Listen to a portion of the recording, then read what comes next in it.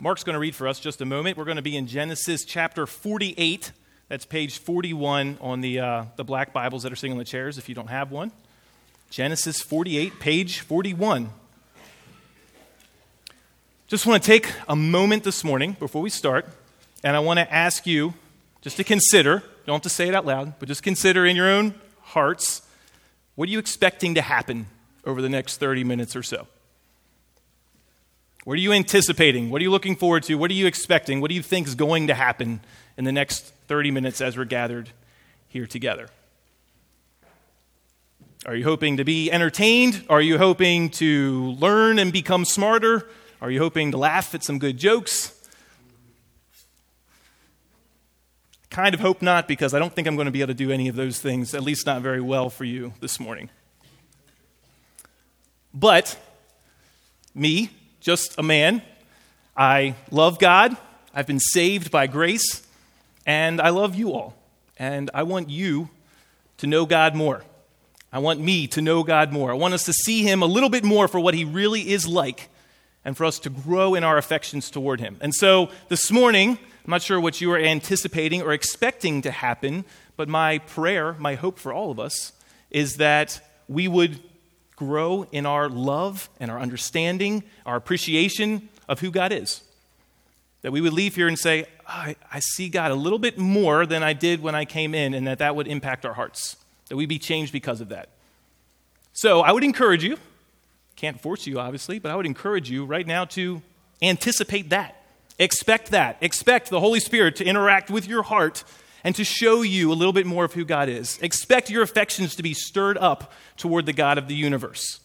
Because I believe he loves to do that. And I believe he can do that. And I believe he will do that. And so that's my hope this morning. Mark, if you want to go ahead and come on up, read Genesis chapter 48 for us, please.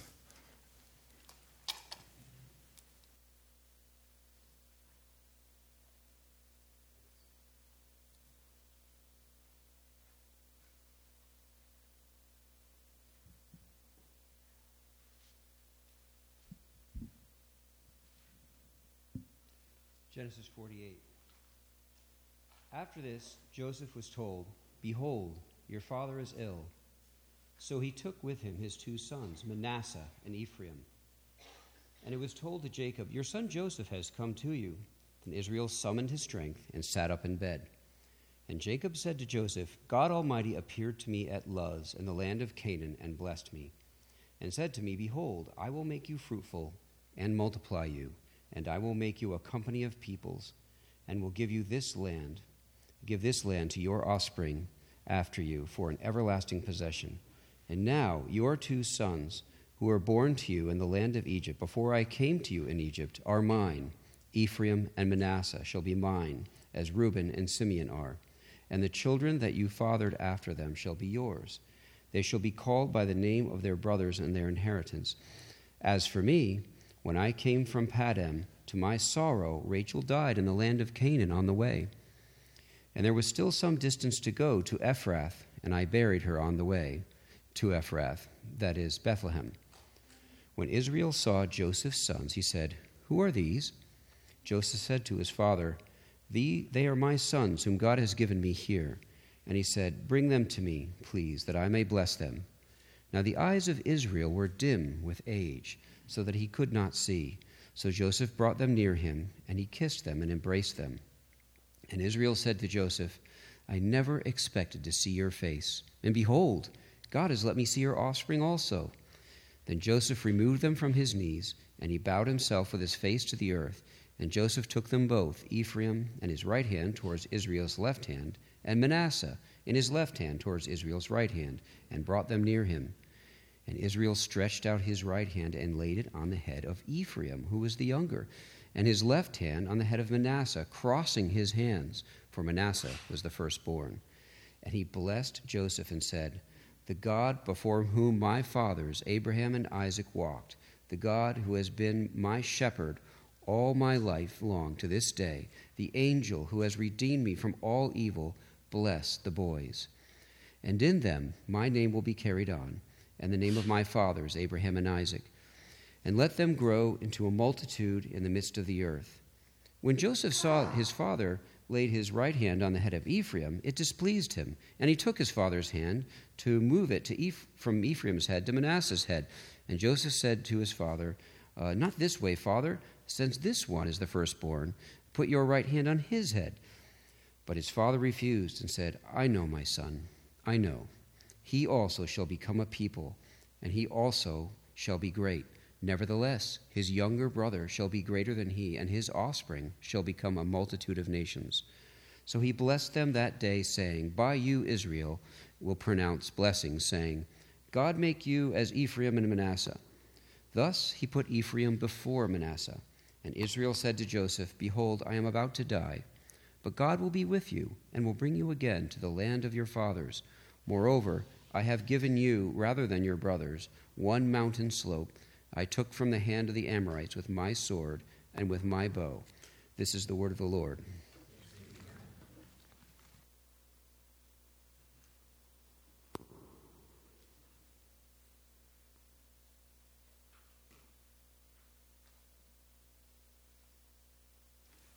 Let me just pray for a moment. God, help us to know you more. Help us to love you more. Holy Spirit, we ask you to work in our hearts right now. We ask that you would come, fill this place. I pray that you would use my words, Lord, to proclaim your glories, that we would grow in our affection and our worship for you. In Jesus' name, amen. Well, we are coming to the end of Genesis 48. I was looking at it. Do you guys believe we've been in Genesis for like almost 2 years? Yeah. We're coming to Genesis 48, and Jacob, it's a little bit confusing because it goes back and forth here. Jacob's been renamed to Israel. Okay, Jacob, the father of Israel. So he's referred to as Jacob. You also hear him referred to as Israel. He's dying. He's coming down to the end of his life. He's lived, by our standards, a long life. He's over 100 years old. And before he dies, though, he's got something important on his mind. It seems like he's physically very frail. He can't see basically at all, as we'll get more detail in. And it says that he even has to basically muster up all of his strength just to sit up in bed. So the end is coming, and he knows it, his family knows it, and there's something important that he wants to do. Something in his mind that he wants to make sure happens, and that is he wants to make sure that he passes on the blessing that's been passed to him to the people that God tells him. He wants to make sure that this blessing is passed on. And basically this whole passage is primarily Jacob talking. You know, if you can see it, I highlighted in blue on my page just the parts where Jacob is speaking. Jacob is primarily talking in this passage, and he's talking about who God is, and he's talking about the blessing. So this morning, we're going to talk about God and his blessing, okay? I made it pretty easy for me. Before we talk about blessing more, though, I want to just define what I mean by blessing. I was talking with Judah this morning. We were driving in, just saying, what does it mean to be blessed? I mean, we hear that all the time. It's a little bit more of a throw-around phrase now about #blessed or shirts that say blessed, coffee cups that say blessed. What do we mean by blessed? Specifically, what do we mean in this passage by God's blessing? I took a stab at it, studied, and this is the Tyler definition of it. You can replace it with your own, but I think it's helpful for us to get in our minds, what are we talking about when we say blessing? I think it's the same sense that we use in our normal day-to-day language. I just said, God is the source. I said to be blessed means to be given what you really want. Or to be blessed means to be made better off than you were previously. Or to be blessed, to be given what satisfies you. In all of these, the point I'm trying to kind of drag out a little bit, it's not just getting stuff. Getting blessed isn't just getting something, it's getting something that you want. So, for example, I might say, I was blessed last Christmas because I got a Makita tool set. But I probably wouldn't say I was blessed last Christmas because I received a sewing kit. Even if they were maybe worth the same amount, if I could have gone and sold them for the same price, in my heart, in my feeling, I would probably say that I felt blessed because I got the Makita tool set because it was something I wanted, something that I enjoy. It's something that I thought that I would satisfy what I wanted. The sewing kit, maybe for some would, but for me, just wouldn't quite cut it. So there's this tie in being blessed, in receiving something that we want to have. It means being given what you maybe really want. So, as we go through this passage, I think there's really three primary points, three things I'm just going to hop between about God and blessing, and they are this. God is the source of blessing. God's blessing transcends our understanding, and God is the heart of blessing. God is the source of blessing. God's blessing transcends understanding, and God is the heart of blessing. We're just going to work through those one at a time. So the first, God is the source of blessing. Let me show you what I mean. Look at verse 3 with me. Verse 3, this is Jacob talking. Jacob said to Joseph, God Almighty, you with me? Okay. Verse 3, Jacob said to Joseph, God Almighty appeared to me at Luz in the land of Canaan and blessed me. Just stop there for a moment. Who appeared to who in this passage? God appeared to Jacob. Jacob didn't initiate what happened here. You see that? God appeared to Jacob. And if you remember, this is referring back to chapter 35, where God just shows up to Jacob. He renames him. He says, I'm going to bless you. I'm going to make you a multitude of people. And the only point I'm going to make here is that it was God that did the initiation. It wasn't Jacob. Jacob didn't get good enough. Jacob didn't pray hard enough. Jacob didn't live a righteous life in such a way that God was like, ooh, this guy. No. God just shows up to Jacob. God initiates. Look at verse 15 with me. Verse 15 is where Jacob is actually pronouncing the blessing. He's pronouncing this blessing to his grandsons. And we'll dig into this a little bit more in a moment. But the main point I want to make here, as we see Jacob as doing the blessing, right? Verse 15. And he, that's Jacob, blessed Joseph and said, the God before whom my fathers Abraham and Isaac walked, the God who has been my shepherd all my life long to this day, the angel who has redeemed me from all evil, bless the boys. So even in this case, this is where Jacob is the one blessing his child and grandchildren. Who's actually is Jacob calling on to do the blessing? It's still God. So God initiates the blessing to Jacob, and then also we see here an example of God is the one that's actually the only source that can provide the blessing in the first place. Jacob is calling on God. Jacob is pronouncing the blessing on his grandchildren, but Jacob doesn't have the power to make them into a multitude. Jacob can't make God's presence go with them. It's God that he's calling on. God is the source. As I was trying to think of just a way to picture this in my head, I was thinking, picture yourself as a beach ball. All right? You're a beach ball, and you're in the middle of a pool, and there's no wind or anything like that. It's a hot summer day, and you're just planted right in the center of that pool, just floating around in your little beach ball self. And you think to yourself, boy, I really wish I could be over at the diving board right now. I would love to be there. And you're just floating.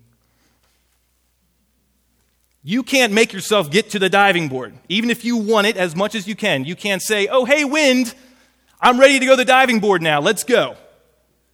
What gets you moving at all if you're a beach ball in this context? The wind. The wind has to come and has to initiate pressure against you to push you in some part of that pool. So the wind gets you going. The second part, though, is also once you get moving in your beach ball self, can you choose if you want to head to the diving board versus the steps or out of the pool or to the deep end or wherever? No, that's the wind as well.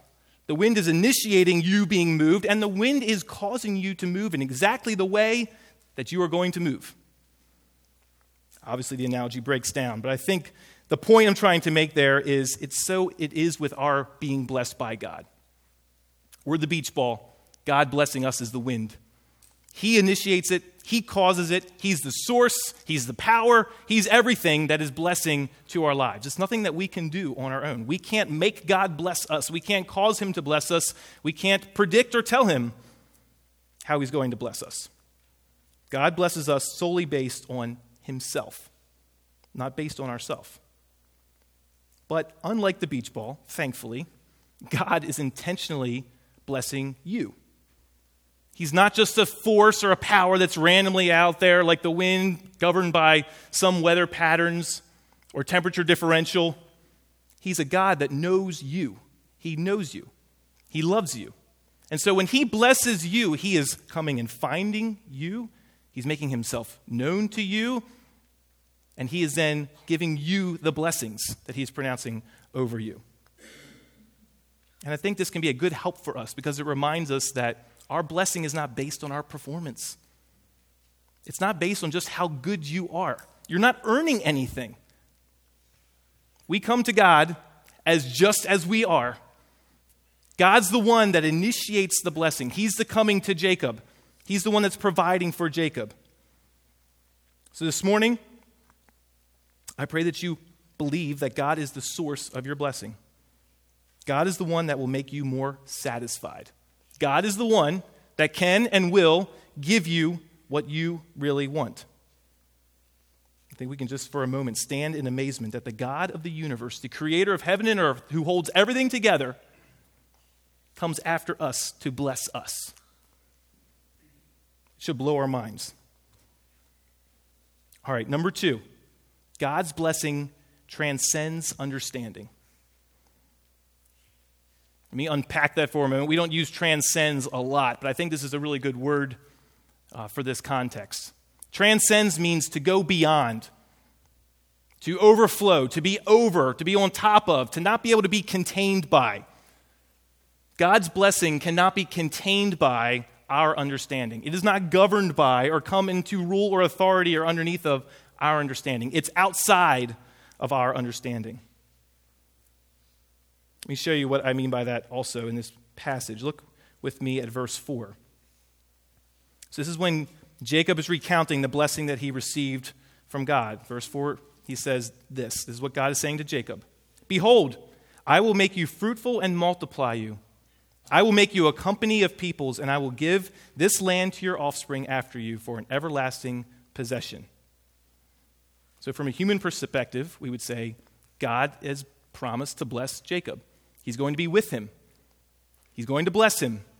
He's going to make him fruitful and multiply. So wouldn't you say then that means that everything in Jacob's life is going to go well now? God is with him. God is good. God is powerful. So everything's going to go right. But look at verse 9. In verse 7. Look at verse 7.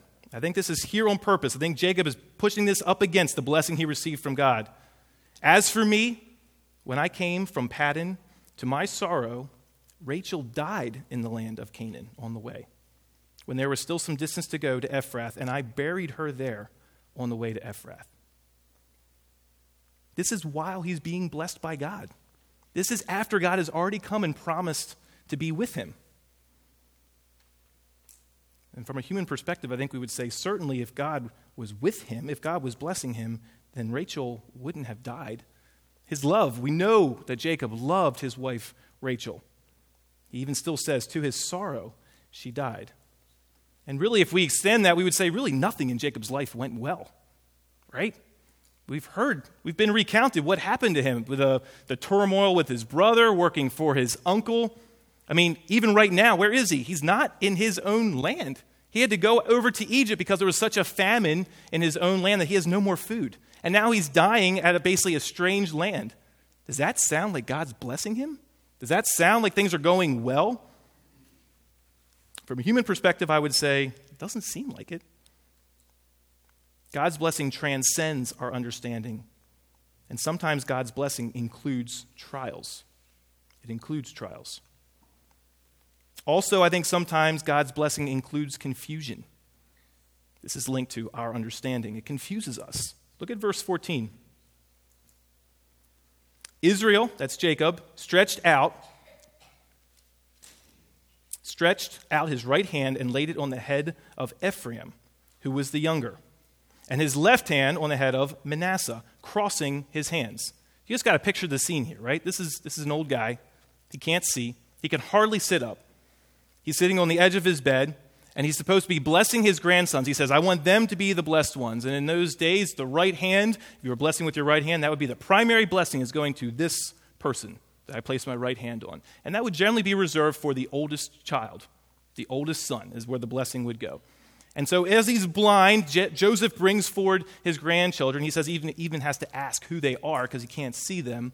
And he crosses his hands like this and blesses them. By human perspective, it makes no sense. Why would you do that? It goes against our culture. It goes against reasoning. This is not the stronger of the two children. This is not the way it's supposed to work. This isn't the way it's supposed to be done. And Joseph seems to get that. Joseph is like, Dad, hey, you have your arms crossed. You probably don't understand what's going on right now. And what does Jacob say? I know. I know my son. He knows exactly what he was doing. But even to Joseph, God chose the wrong person. God's blessing transcends our understanding. It's outside of our understanding.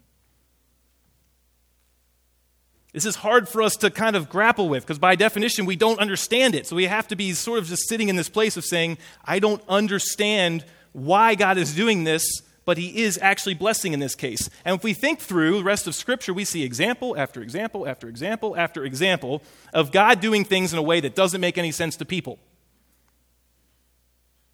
Right? Think through Moses bringing the Israelites out of the promised land. He brings them out. They're victorious. The Pharaoh finally says, get out of here. I can't take it anymore. And they all leave, and they're feeling so good. And they come up to the Red Sea, and they're stuck. That's it. That's the end of the Israelites, so it seems. If God was so powerful in leading them out and leading them from Pharaoh and sending them with plundering Egypt, wouldn't he have given them an easy road out? But instead, he takes them to the edge of the sea, and now they're completely trapped on all sides. What about God selecting David as a king, the youngest, the puny little shepherd boy, using him to defeat Goliath? What about Gideon's armies, who God just shrank and shrank and shrank and shrank and shrank and shrank and shrank, finally down to the size where there's no way they could have won on their own? What about God selecting a bunch of fishermen, smelly, uneducated fishermen, to proclaim the gospel and good news of Jesus Christ and launch the New Testament? Does that make any sense at all? What about God sending his son, having him be murdered by people, having done nothing wrong, and having him be nailed to a cross?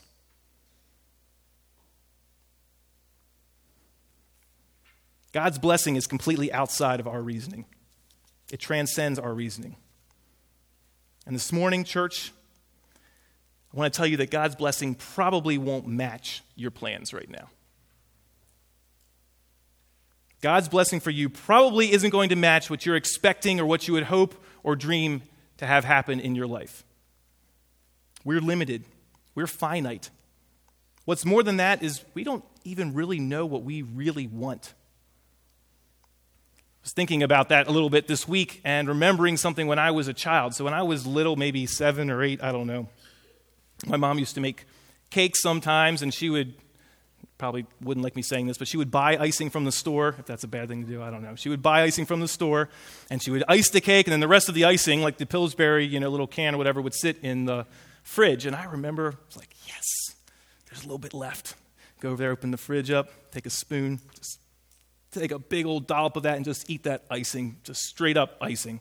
It's like the best thing I've ever tasted in my entire life. It's like there could be no greater pleasure than eating this icing right now. And I remember the thought, I remember it saying, when I am old enough to have my own house and my own refrigerator and my own bank account, I am going to buy icing and fill my refrigerator with that. I'm going to eat icing every day. Who's going to stop me? Why would I not do this? This is the best food I've ever had in my entire life. This is the best thing. This is all that I want. Now, thankfully, I wasn't able to do that. If I was, I don't even know if I'd be alive right now today, right? There's not nourishment in that icing. I would be sick. I would be lethargic. I'd be in terrible shape at the very least right now, not to mention the size I could be. My point is, what I thought I wanted more than anything, and in itself there was nothing wrong with it, but what I thought I wanted more than anything was icing to eat. What I really needed was real food, real nourishment. And in the same way, I think often we don't know what we really want. Part of God's blessing is his shaping, gently bringing us into line with what we really want, not just what we think we want. This can be really hard when it seems that what we want is really good for us. When by all accounts, it's in line with what God's word says. It seems to be a good want. But remember, Jacob's love of his life died while God was blessing him. Some of you here this morning know the pain and the confusion of not getting what you feel like you really want, even a good thing. You know what it feels like to pray and want something so badly, to pray and long and ask and wait patiently only to have God seemingly say, no, or not right now, or not that way. Friend, I want to remind you this morning that God is not far off. He's not withholding blessing from you if that's where you are right now. He sees you and he knows you. He knows what pain, he knows what suffering is like. Jesus walked on this earth, remember. He suffered and died. So even amidst the tears and the struggle and the confusion, we might not have the answer of why, but we can still say, God, you are good. You're blessing me. You're near. I don't understand. Your blessing transcends what I can understand, and I don't understand this. We can cry out like the psalmist does over and over again, Lord, how long? But even while feeling that sorrow and that pain, we can still say, God, I know you're blessing me. I know you're here for me. Church, I pray this morning that you would believe that God's blessing for you is not as you expect, but believe also that maybe it's way better than what you expect.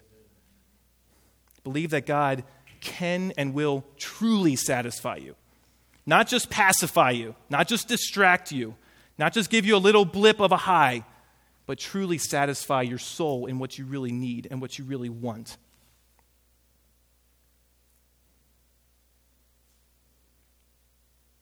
Point number 3, God is the heart of your blessing. So God is the source of blessing. God's blessing transcends our understanding. We don't always get it. And point number 3, God is the heart of blessing. This is my favorite part. This is my favorite thing as I was studying and reading and praying, but it took a little time to get. So just hang with me. I think there's some great gold here. We're going to read through the blessing, verse 15 and 16. Jacob's passing on the blessing from Ephraim and Manasseh, from him to his grandchildren. And so we actually, in 15 and 16, we hear what he says. This is him describing and giving the blessing to his grandchildren. This is him passing on the blessing that he's received. This is sort of the big part of this chapter, is what Jacob says to his grandchildren.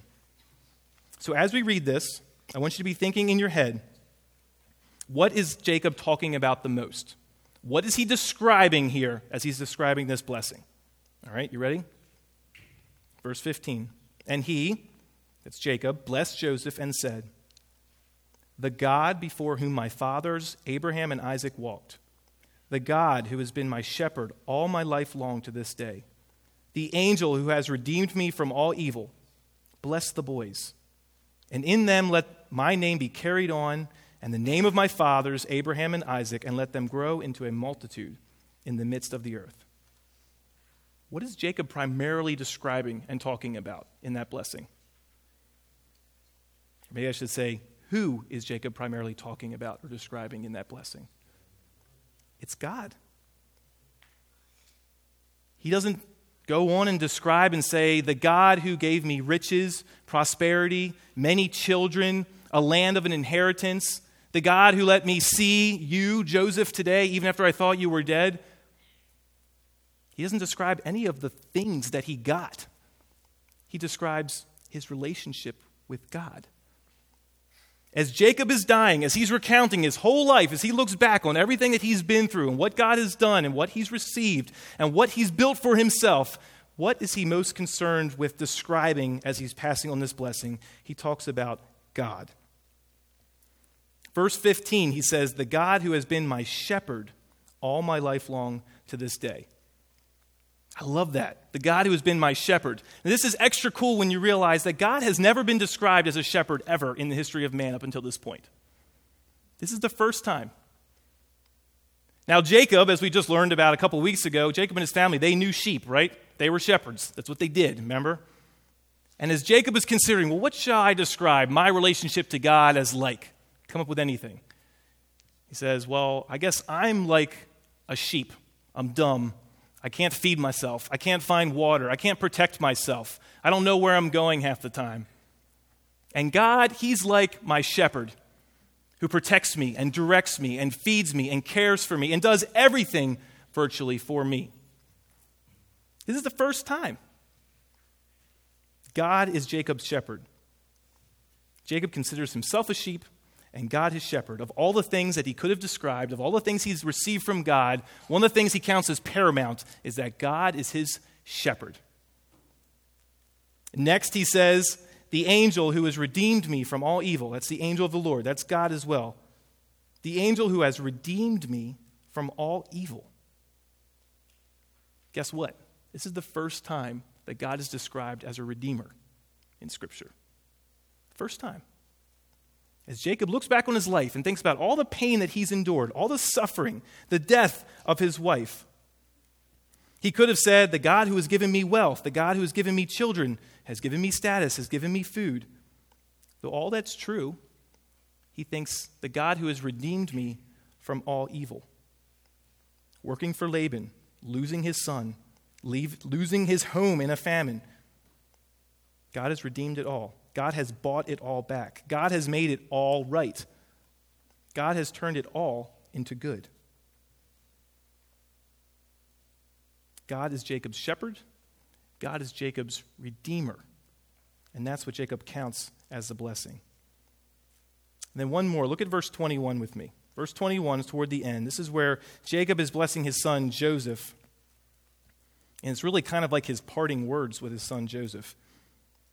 Jacob tells Joseph that his consolation, that Joseph's consolation and blessing is that, what does he say? God will what? God will be with you and will bring you again to the land of your fathers. Hey, Joseph, I'm dying. I'm leaving you. And my parting words, the things I want you to know, the blessing I want you to have, the comfort I want you to experience is not that, don't worry, I've set up a really good trust for you and your brothers and you're going to be taken care of forever and ever. Or don't worry, I can tell that you're very fertile and you're going to have tons of children and they're going to fill the earth. What's the first thing he says to him? God will be with you. That's the blessing. God will be with you. And I think that's the heart of the blessing that Jacob experienced. God's presence in his life. It's as if Jacob can't describe the blessing without describing God. He can't decouple the two things. He's been blessed by God by knowing God. God's blessing to Jacob was God himself, not the stuff that he gave Jacob. Church, this morning, I want to remind us that you were created. You were created with one thing that can truly satisfy you. One thing that you really want more than anything. One thing that's a perfect size hole in your heart that you were created to have, and that is God himself. God is what you want more than anything else. It's true. God is what you want more than anything. Food cannot satisfy you completely. Sex cannot satisfy you completely. Money cannot satisfy you completely. All of those things will turn up empty. And I could give example and example and example and example of how things in this world, things that we think we really want, like icing, aren't bad in themselves, but how they ultimately still fall short of something. And what they fall short of is God. What we were made to want, what we were made to desire and to long for is God himself. Church, he is our shepherd. He's the one that knows us and cares for us and leads us and protects us. And thankfully, he knows that we don't see what we want as we ought. Just like a good shepherd, he knows that we are at times blind and dumb and chased after things that we shouldn't. He's tenderly and purposely showing you, maybe even this morning, that you don't really want the stuff that's around you. You don't really want all these other things. What you want more than anything is more God. If you really want to be satisfied, if you really want to be happy, it's God. And God is our Redeemer as well.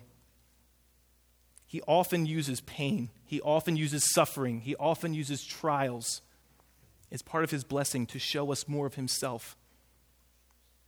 He knows that I would just sit there spoonful after spoonful of icing into my face if I didn't have a bellyache to say, wow, this This doesn't seem like this is actually really the end of everything I'm made for is this spoon of icing.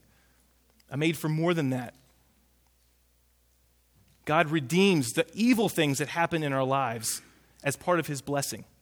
He blesses us through the pain and the trials, not despite them, through them, with them, using them, molding us, approaching us, speaking to us, caring for us.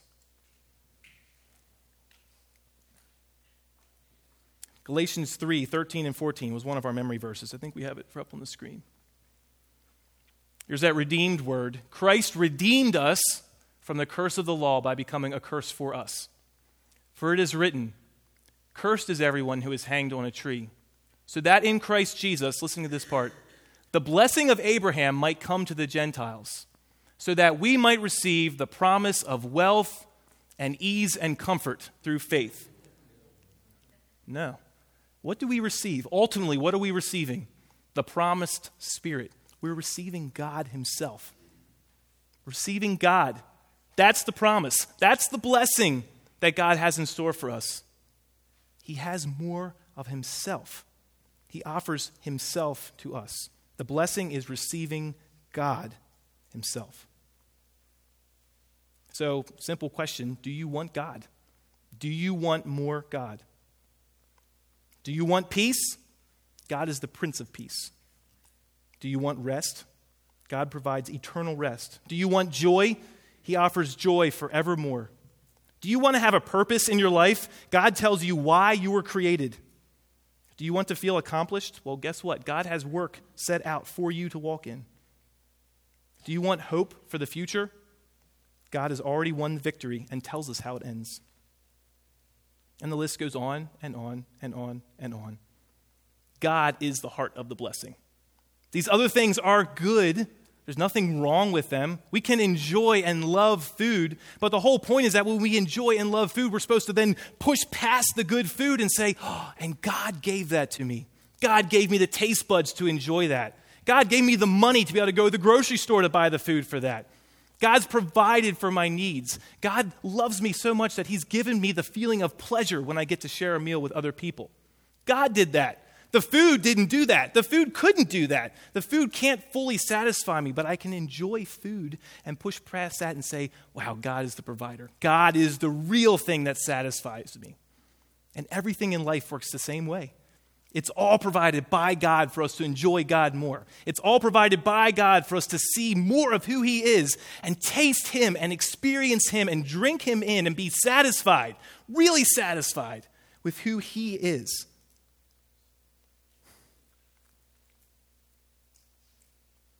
Do you see what's being offered here? This isn't just a short, fleeting high. This isn't just the next TV show to watch that we can get excited about.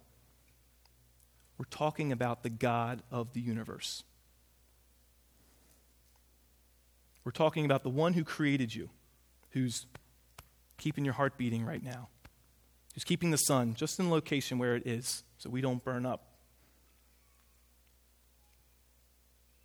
Creator God of the universe is offering himself to you right now to satisfy you, to be your everything, to make you happy, to finally offer what you really want. He says, it's here, I'm available, and it's because of Jesus.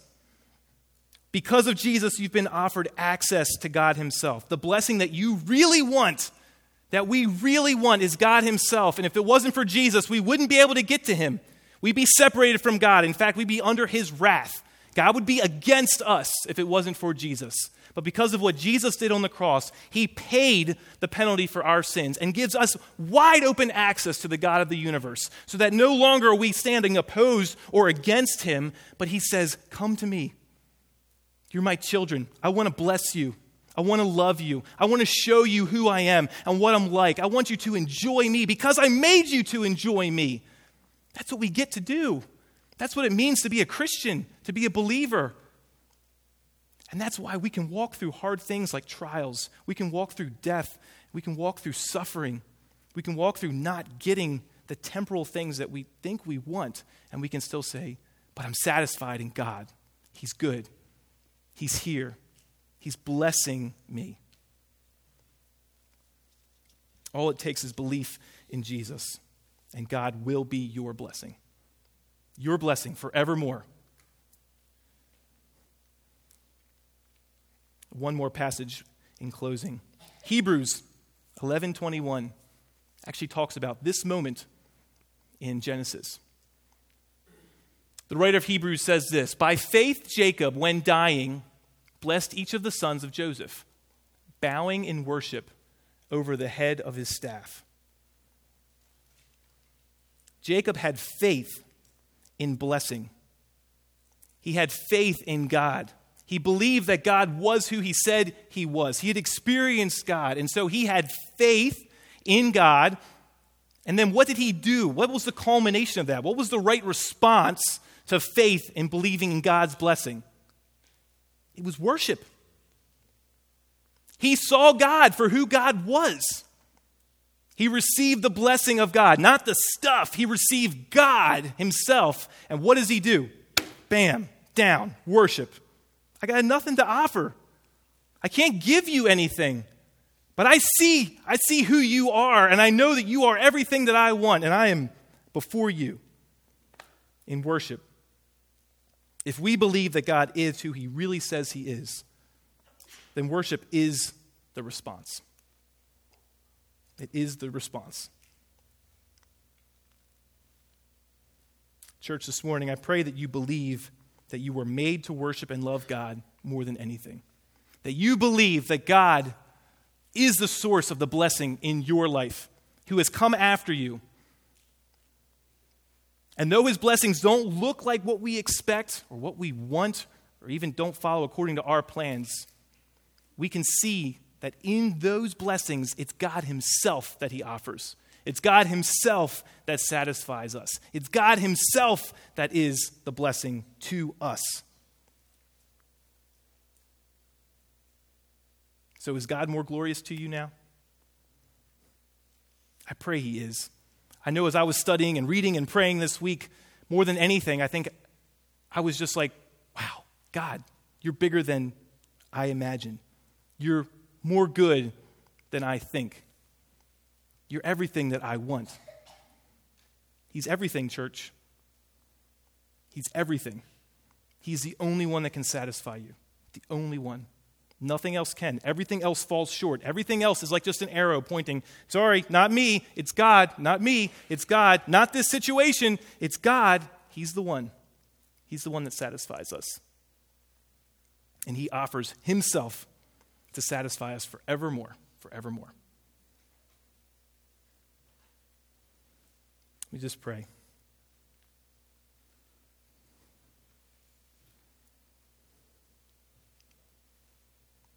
God, I thank you that you love us.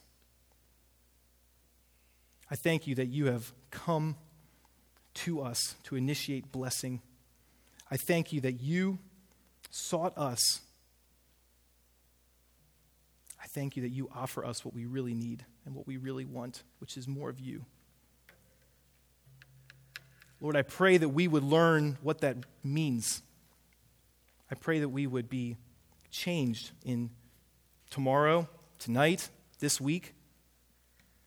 How do we live more like we are being blessed by the presence of God? How do we live more like God is our everything that satisfies us? God, help us to grow in our love for you.